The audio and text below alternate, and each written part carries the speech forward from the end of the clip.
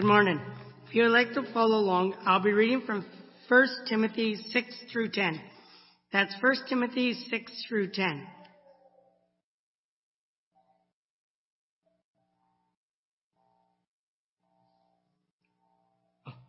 Some have wandered away from these and turned to meaningless talk. They want to be teachers of the law, but they do not know what they are talking about or what they so confidently affirm. We know that the law is good if one uses it properly. We also know that the law is made not for the righteous, but for the lawbreakers, and religious, for those who will kill their fathers or mothers, for murderers, for adulterers and perverts, for slaves, traitors and liars, and prefers, and for whatever else is contrary to around the doctrine.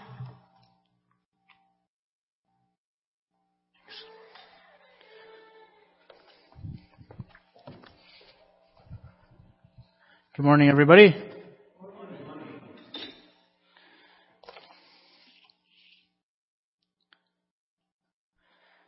All right, I'm thankful to have your attention this morning because I know how much competition there is these days to get our attention. In our world today, we're constantly being bombarded with messages, and many of those messages come to us in the form of ads. In fact, in Forbes magazine, it tells us that most Americans are exposed to somewhere between 4,000 and 10,000 ads every day in one form or another. Most of these ads are trying to tell us in one way or another that we need to spend our money to make our lives better, right? There's lots of them out there. Sometimes it's just a logo we see somewhere. Sometimes it's a commercial. But there's a lot of ways we see ads, and I just wanted to look at some of my favorite this morning. This one's from Toyota. Get the feeling. Like if you buy a Toyota, somehow you're going to get this great feeling in your life. Or maybe this one here from another car company, Buick. It makes you feel like the man you are. I love that one. Like somehow if you buy a Buick, you're finally going to be a man or something. Coke. We all probably seen this one before. Open happiness, right? You drink a Coke, your life is going to be happy. Or there's Xbox. I really like this one too. Power your dreams. So if you buy an Xbox, all your dreams are going to come true. Or this one here from Men's Warehouse. You're going to like the way you look, I guarantee it. So it doesn't matter what you look like before you wear the suit. Once you put it on, everything is going to be better, right? And my personal favorite is the Slap Shop. You're going to be in a great mood all day because you're going to be slapping your troubles away with the Slap Shop. Or you're going to have an exciting life now. So if you're looking for an exciting life, this is the thing to buy. So like I said, in one form or another, we get, Forbes tells us that we're seeing about 4,000 or up to 10,000 ads like this every day. Have you ever stopped to think about how incredible that is? So if I'm like most people in North America, then every day I'm seeing at least 4,000 messages telling me to focus on something from this world. As a Christian, this should be alarming, I think. We've been talking about our mission this year, to go out and to spread the gospel of Jesus, right? We've been talking about how important this is for us to do, but yet there's 4,000 reasons per day for us to think about something different. There are 4,000 opportunities every day for us to chase after a different goal. The reason that there are so many ads, I think, in this world every day is because, well, ads work. And most companies have figured that out. Many of the ads we see are different, but they all kind of boil down to one simple idea. And I think it's something like this. Your life could be better, and here's how. But is this really true? And what does the Bible have to say about all this? As Christians, does it make sense that we should be trying to find a sense of fulfillment in the world around us? Fortunately for us, God gives us a fresh perspective in His Word, and that's what we're going to focus on this morning. In Philippians 4 verse 10, God reveals something to us that should cause us to completely reevaluate how we view those 4,000 ads every day. Paul is speaking to us in this verse here, and he says that I have learned to be content whatever the circumstances. So what does it mean to be content? Well, in Holman's Bible Illustrated Dictionary, it says that contentment is defined as internal satisfaction which does not demand changes in external circumstances. So Paul had found this sense of satisfaction no matter what he was going through in his life. He had found the secret to being at ease with whatever way things were in his life, in the easy and in the difficult situations. And this morning we're going to look at what allowed Paul to get to that place in his life, to be content in any situation. We're going to talk about why we also need to be content, and then apply this to our lives by talking about what we can do to find contentment today. So let's get started. We all have a desire to be content, but the problem is that many of us are looking for the answer to that desire in the wrong place. We're looking to the world around us to fill us up and make us feel satisfied, when the truth is that the world could never give us what we really need. There's a lot of evidence to show that the world is the wrong place to look for contentment. Here is some recent information from Stats Canada on the debt to disposable income ratio for us Canadians. You notice a trend here? We can see that over the last 2 decades, Canadians continue to take on more and more debt relative to their disposable income. Now, maybe there's a lot of reasons for that, but certainly one of the main drivers is that we believe that more stuff will make us happier, and we're willing to go into debt for it. If it's true that more stuff is going to make us happier, then we should expect that over time, as we acquire more things, our level of happiness will also go up along with this graph. But the data shows us that this just isn't true. I have another chart here, and this data is from the U.S., not Canada, but I think we can still draw a similar conclusion here. The blue line shows the reported level of happiness for people in the United States over time since 1946. And as you can see from the graph, between 1946 and 2008, there really wasn't much of a change in the level of reported happiness, even though we have so much more stuff in our lives today than we did 70 years ago. So if we're looking for contentment, we're not going to find it by chasing after the things that the world has to offer. I know many of us probably have something in our minds right now that we think is going to make us happy. It's a natural thing. You know, when I get that new phone, I'm finally going to be happy. Or when I finally build my dream house, everything is going to be great. Or maybe when I trade in my car for a new one, things are going to be so much better for me. Or maybe, when I get those season tickets, everything's going to be awesome. Or if I land that promotion, I'll be set for life. But the truth is, though, that none of these things can bring us contentment. They can never give us the true joy that lasts. And we know this because the Bible tells us so. It says in Ecclesiastes 5 that whoever loves money never has enough. And whoever loves wealth is never satisfied with their income. This too is meaningless. The reason that the things of this world can never bring us contentment and fulfillment is because everything that it offers to us is meaningless. So if there's a secret to being content, we've got to find it outside of what this world has to offer. There must be another source.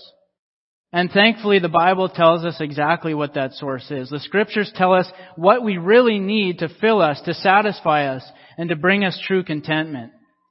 The Scriptures teach us how we can be free from this vicious cycle of chasing after more and more and more, only to find that we're never truly filled up. In verse 6 of our text this morning, we had a bit of a miscommunication because we read chapter 1 of 1 Timothy, but it's chapter 6 we're in. It says this in 1 Timothy 6:6, godliness with contentment is great gain. So the Greek word for godliness means an awesome respect accorded to God. And just before this verse here that we just looked at, Paul discusses some false teachers who thought that they could find their relationship with God to get rich. He says in verse 4 that they are conceited and understand nothing, And then in verse 5, he said that these people think that godliness is a means of financial gain. So these people thought that if they tried to have a relationship where they respected God with their life, that they would get rich. So Paul points out how wrong that is, and he says that it's actually godliness with contentment that is great gain. The term used for great gain in this verse is a reference to money or financial gain. And so it's kind of a play on words that Paul is making here. And after studying this passage, I thought about making the title of the sermon, how to get rich or something like that, but I thought it might be too cheeky. But the truth really is, though, that Paul is speaking in those terms here in verse 6. What he's essentially saying is that the riches we look for in the world will never really satisfy us, but what will really satisfy us and truly make us rich is living a life that is devoted to God and to looking to Him for everything that we need. Maybe the best way to sort of summarize this is by looking at what Paul had to say about what he considered the secret to his contentment from Philippians 4:11-13, where he says, "I am not saying this because I'm in need, for I have learned to be content whatever the circumstances. I know what it is to be in need, and I know what it is to have plenty. I have learned the secret of being content in any and every situation, whether well-fed or hungry, whether living in plenty or in want. I can do all this through Him who gives me strength." So we see here that the secret Paul had for being content in any situation was to stop looking for contentment from the situation, and instead making the source of his contentment his relationship with Jesus. Paul discovered a lie that many people still believe is a truth. The lie that says we just need that one more thing from this world to make us feel complete and fulfilled. He understood that this world was the wrong source to go to for looking for what we needed. He had already found the right source, and that source was Jesus Christ. And it's really no different for us today. The best way to feel rich is to stop trying to use the best way to feel rich is to stop trying to make ourselves feel rich with money. The best way to feel like you have all that you need is to stop trying to use stuff to fill your needs. The best way to experience the great gain that Paul talks about in 1 Timothy 6 is to experience this great gain that we all crave by looking out elsewhere other than the world for it. Paul says that when we dedicate ourselves to God, when we can make our lives all about serving Him, and when we realize that He's looking after us, we can be content no matter how much or how little we have. When our desires for the things of this world are replaced with a greater desire for more of Jesus, and when we rank Jesus so high above everything else that we can say, no matter what happens in my life, Jesus is enough. He is all I need. It's then that we'll become truly rich, because we're going to realize that in Christ, we've already have everything that matters. But this is an uphill battle, right? Our human nature still wants us to pursue contentment from the world around us. It's a lot like an addiction in that way, I think. An addict may be able to understand in their mind that the drug that they're taking is never going to get them more than a temporary high, but they can't bring themselves to quit, no matter how much destruction it's doing to their lives. They need to chase their next fix.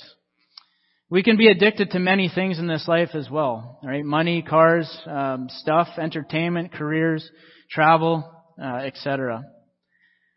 If that thing has become a source of life to us, if we build our lives on it, if we find our purpose in it, if it becomes our motivation for getting out of bed in the morning, something's very wrong.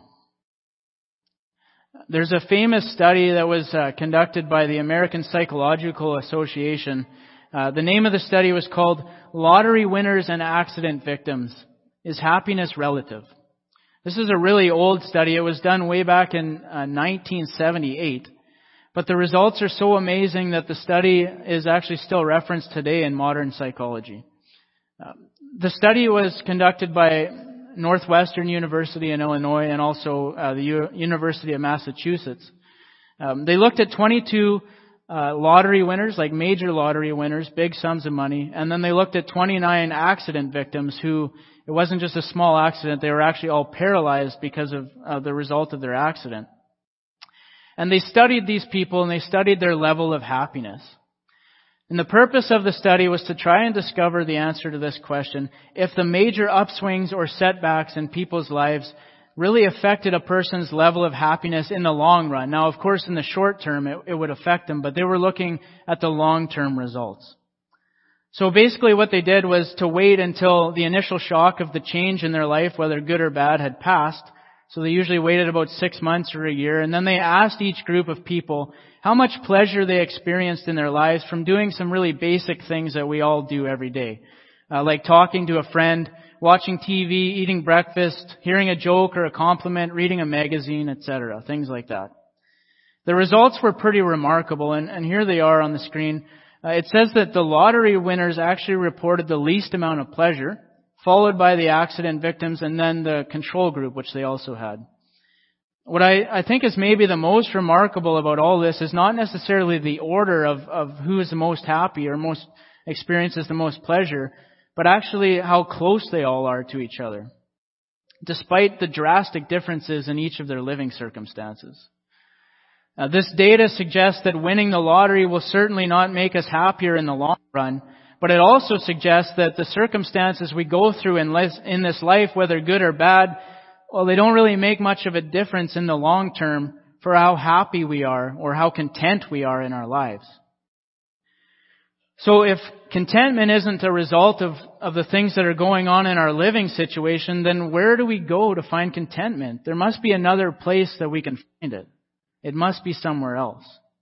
And I think the answer to that is found in our text here again, and I'll read this here for us all. It says, "But godliness with contentment is great gain. For we brought nothing into the world, and we cannot take anything out of the world.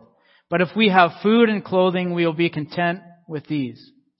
But those who desire to be rich fall into temptation and into a snare, into many senseless and harmful desires that plunge people into ruin and destruction. For the love of money is the root of all kinds of evil. It is through this craving that some have wandered away from the faith and pierced themselves with many pangs." So I want us to notice a warning here. The Bible says that trying to amass riches in this world is a very bad idea.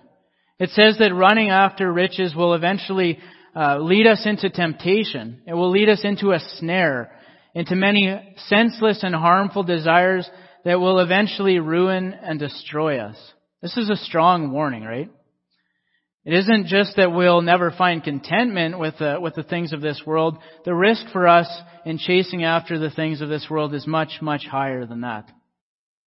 I want us to focus for a minute here on the image of the snare that's used here in verse 9. Most of us are probably not rabbit hunters. I think our society's progressed a bit, but so we might not know what a snare is. So I got a picture here, and I actually brought along a little example here too. I think it's worth talking about this because of how well it describes the situation that's being discussed in the verse here. A snare is like a very simple device, right? It's just a wire or a cord, and then on one end here, there's a knot or a locking mechanism of some sort. And you set this up on a trail, and the basic principle is that an animal will run and they'll enter the loop, like my hand goes in here, and then they keep running. And as they run away, the snare kind of just tightens up a little bit. And snares are really effective at capturing animals because the harder the animal tries to escape, the tighter and tighter the snare wraps around their body, let's just say. So the more they strive for freedom, the more they can't get away. And so it's a very powerful image for us in this verse because it describes a lot about what it's like to be caught in a snare of this world. The harder we strive for the things of this world, the more we lose focus on the things of God. We may think that if we just try a little bit harder to get away, that we'll find what we're looking for in the world somewhere. But the reality is that we'll just keep plunging ourselves into ruin and destruction like it talks about in 1 Timothy. So hopefully that helps clarify a little bit of what a snare is, and hopefully it makes it clear why we need to strive for our contentment in Jesus instead of the world around us. We can't get what we truly need from the world, no matter how attractive it might seem to us. We can't get it, but we can get it from Jesus, In John 14:27, he promises to give his followers something that the world could never give. And he says this in John 14:27, "Peace I leave with you, my peace I give to you. I do not give to you as the world gives. Do not let your hearts be troubled, and do not be afraid." So 1 Timothy tells us that the pursuits of this world will bring us harm, ruin, destruction, evil, grief. But Jesus says that if we pursue him instead, he will give us peace, and that he will free us from our troubles and extinguish our fears. Church, we need to take him up on this offer. We need to pursue the true riches that come from living a godly life. When we put our full trust in Jesus, understanding that he knows what's best for us, we can be content with a whole lot or with very little. Because we know it's not what we have in this world that matters. It's our relationship with God through Jesus Christ. So I hope we've established that we need to stop looking to this world for satisfaction and fulfillment, and instead find the source of our contentment in Christ. But how do we do that? How do we go about changing the source of our contentment from this world to our God? The answer to that lies in our text as well. In verse 7, it says, "For we brought nothing into the world, and we can take nothing out of it." I think the best way for us to see the things of this world around us for what they really are is to get out our eternal lens, to get out our eternal focus, and start thinking about our lives in the span of eternity. The scriptures help us to do that as well, and I really like this verse here from Psalm 39, and I'm reading from the NLT here. It says, "Lord, remind me how brief my time on earth will be. Remind me that my days are numbered, how fleeting my life is. You have made my life no longer than the width of my hand. My entire lifetime is just a moment to you. At best, each of us is but a breath. We are merely moving shadows, and all our busy rushing ends in nothing. We heap up wealth, not knowing who will spend it. And so, Lord, where do I put my hope? My only hope is in you." I think this passage reminds us of how short our lives are and how senseless it is for us to store up treasures here on earth. When we remember that we brought nothing into the world and we can take nothing out of it when we go, it should cause us to focus on our eternity instead of the here and now. Thinking with an eternal perspective will cause us to see the distractions of this world for what they really are and help us to live our lives with an eternal focus and eternal perspective. Another great passage that helps us see it this way also comes from Philippians in the New Testament, chapter 3, verses 18 to 20, where Paul says, "I have told you before, and I say it again with tears in my eyes, that there are many whose conduct shows that they are really enemies of the cross of Christ. They are headed for destruction. Their God is their appetite. They brag about shameful things, and they think only about life here on earth. But we are citizens of heaven, where the Lord Jesus Christ lives, and we are eagerly waiting for him to return as our Savior." Here's another very strong warning for us, right, from the scriptures, and it tells us where our focus needs to be, or rather, where we belong. The Bible says that we are citizens of heaven, not this earth. If this world is not our home, then there's no reason to find our fulfillment here. The warning is that living a life based on worldly things actually makes us enemies of the cross of Christ. Enemies. We need to take our focus off of our appetite for worldly things and instead focus on our citizenship in heaven and pursue the work that the Lord has given us to do. To help us see how quickly and easily we can lose our eternal focus, I want to look at an example from Scripture.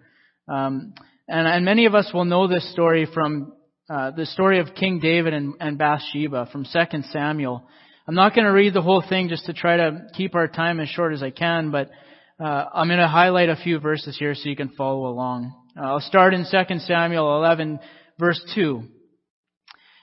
It says, "One evening David got up from his bed and walked around on the roof of the palace. From the roof he saw a woman bathing, and the woman was very beautiful. And David sent someone to find out about her. The man said, "She is Bathsheba, the daughter of Eliam, the wife of Uriah the Hittite." And then David sent messengers to get her. She came, and he slept with her. The woman conceived and sent word to David, saying, "I'm pregnant." So David sent this word to Joab, and now Joab was the commander of the army where Uriah was fighting. He said, "Send me Uriah the Hittite." And Joab sent him to David. When Uriah came to him, David asked him how Joab was, how the soldiers were, and how the war was going. And then David said to Uriah, "Go down to your house and wash your feet." Now, of course, we know that David was hoping that Uriah would do a lot more than just wash his feet when he went to be home with his wife. But Uriah didn't go home. His conscience wouldn't allow him to go home and be with his wife when he knew that his fellow soldiers were all separated from their wives and their families at war. So David's first attempt to cover his tracks failed. And so he thought he might try again. And so we pick up the story in verse 12. It says, "Then David said to him, 'Stay here one more day, and tomorrow I will send you back.' So Uriah remained in Jerusalem that day and the next. At David's invitation, he ate and drank with him, and David made him drunk. By the evening, Uriah went out to sleep on his mat among his master's servants, and he didn't go home. In the morning, David wrote a letter to Joab and sent it with Uriah. In it he wrote, 'Put Uriah out in front where the fighting is fiercest, and then withdraw from him so that he will be struck down and die.'" I think it's worth pointing out that David already had 6 wives at this time that he did this terrible thing. I mean, that should be proof enough to us right there that searching for fulfillment in this world is never enough, because enough is never enough to make us feel content. This example from David's life is excellent for our lesson today because it follows the pattern from 1 Timothy perfectly. David believed the lie that he needed this worldly thing and he needed to pursue it to find happiness. And then he fell into the snare that we talked about earlier. The harder he tried to find his answer in the world, the further this pursuit dragged him away from God. He resorted to many senseless and harmful desires, like taking advantage of an innocent woman, lying, going into drunkenness, and even murdering as he went after the pleasures of this world.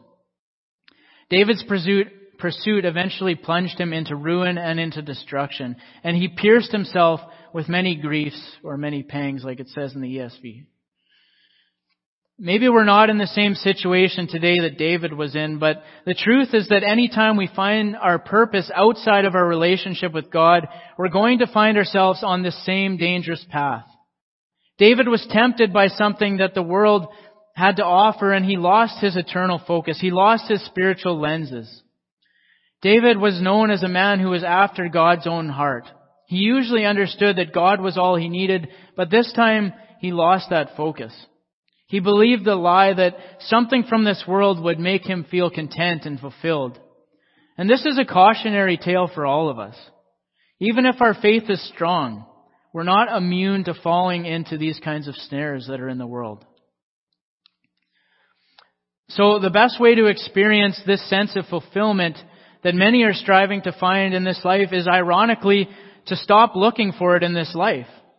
Paul says that when we dedicate ourselves to God, we can be content no matter how much or how little we have, because we'll realize that with Him, we already have everything we need. Now, like most things in Scripture, this is easy to say but harder to do.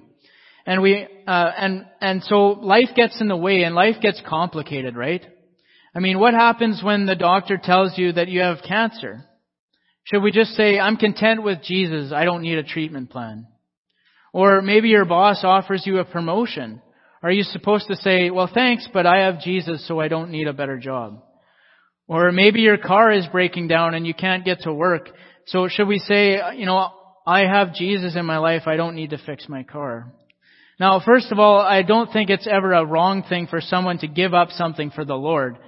If you believe that a promotion is a bad idea for your spiritual walk, then being content with what God has already given you is probably the right answer. If your car is making you feel distracted in your ability to serve God with your life, then maybe the right thing to do is to let it go. But we need to be balanced about this. Does being content with Christ mean that we have to give up on any type of progress in our lives? I'd like us to look at a few examples from Scripture to help us answer this question.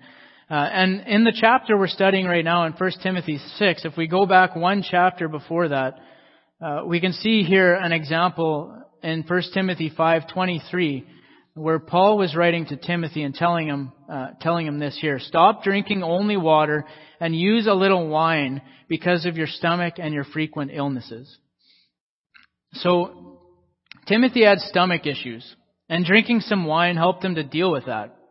I think this example shows us that living a life of contentment doesn't mean that we give up on trying to take care of ourselves and also the people around us in our lives. It doesn't mean that we forget about our health. Timothy had an opportunity to better his health here, and Paul encouraged him to take that.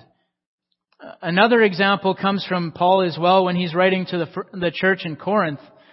He says in verse 20 of chapter 7 in 1 Corinthians that each person should remain in the situation they were in when God called them. Were you a slave when you were called? Don't let it trouble you, although if you can gain your freedom, do so. So we see here more wisdom for us to try and figure out how we balance this idea of progress in our lives with contentment. Some of these new Christians that Paul was writing to were wondering what they should do if they were in a marriage where their spouse didn't believe, or they were wondering how they should handle being in slavery to a master, if they should break free from that slavery. Paul says here that it would be a good idea for a slave to gain their freedom if they have an opportunity. This helps us to see that practicing contentment doesn't mean that we need to stay in difficult living conditions. If we have an opportunity to make a positive change, we should go for that. And so one final example comes from the life of Nehemiah in the Old Testament. And if you don't remember, Nehemiah was one of the people that helped rebuild Jerusalem after the exile.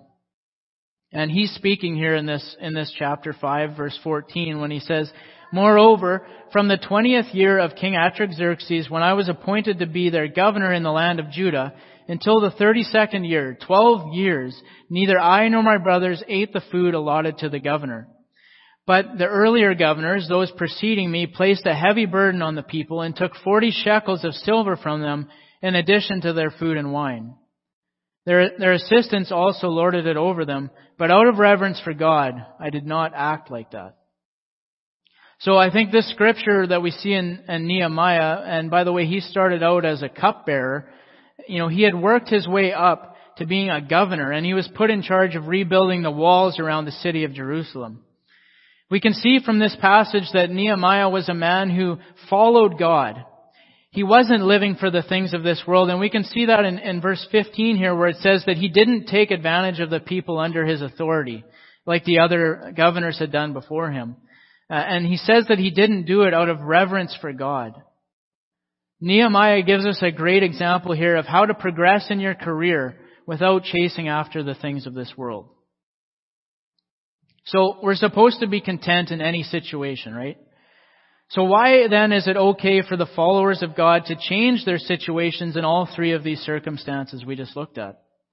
Is there a common theme here in all these cases that we can learn from? I think the thing that ties all three of them together is the answer to this one simple question. Why? Why was it okay for Timothy to pursue better health? Why was it okay for a slave to pursue better living conditions? Why was it okay for Nehemiah to take the big promotion? I think the answer is that it was okay in all three of these cases because the decision was made ultimately not so that they could pursue the things of this life, but instead so that they could serve God better, more fully. And therein lies the principle for all of us to consider when we're making these types of decisions in our lives.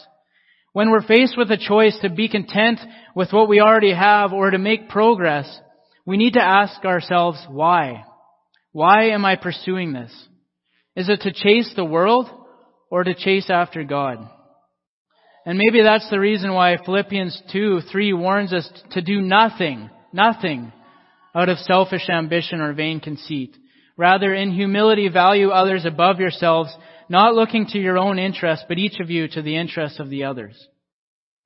So will improving your health allow you to serve Christ better and do more for Him? If the answer is yes, then seek better health. Would better living circumstances allow you to do more for Christ? If yes, then work towards those, but do not let the ends become the mean. Do not let the means become the end. In our service to Him, we may imagine that if certain things in our lives change, we would be able to serve Him more fully. If that's the case, I believe it's good for us to pray about those things and to pursue those things. But don't be fooled, because we are deceitful creatures. It's so easy for us to pretend that we're doing things for God when really it's just all about us. We're so good at that sometimes I think we can even fool ourselves. We must scrutinize our motives carefully and on a regular basis. We have to ask ourselves why. So we've been talking a lot about contentment this morning. As humans, we all want to feel content. But the Bible teaches us that there's really only one source that we can go to for true contentment. The pursuit of this life and the riches of this life is like a snare. The harder we try to find the things that we want in the world to make us feel content, the tighter its hold becomes on us, because the world is the wrong source.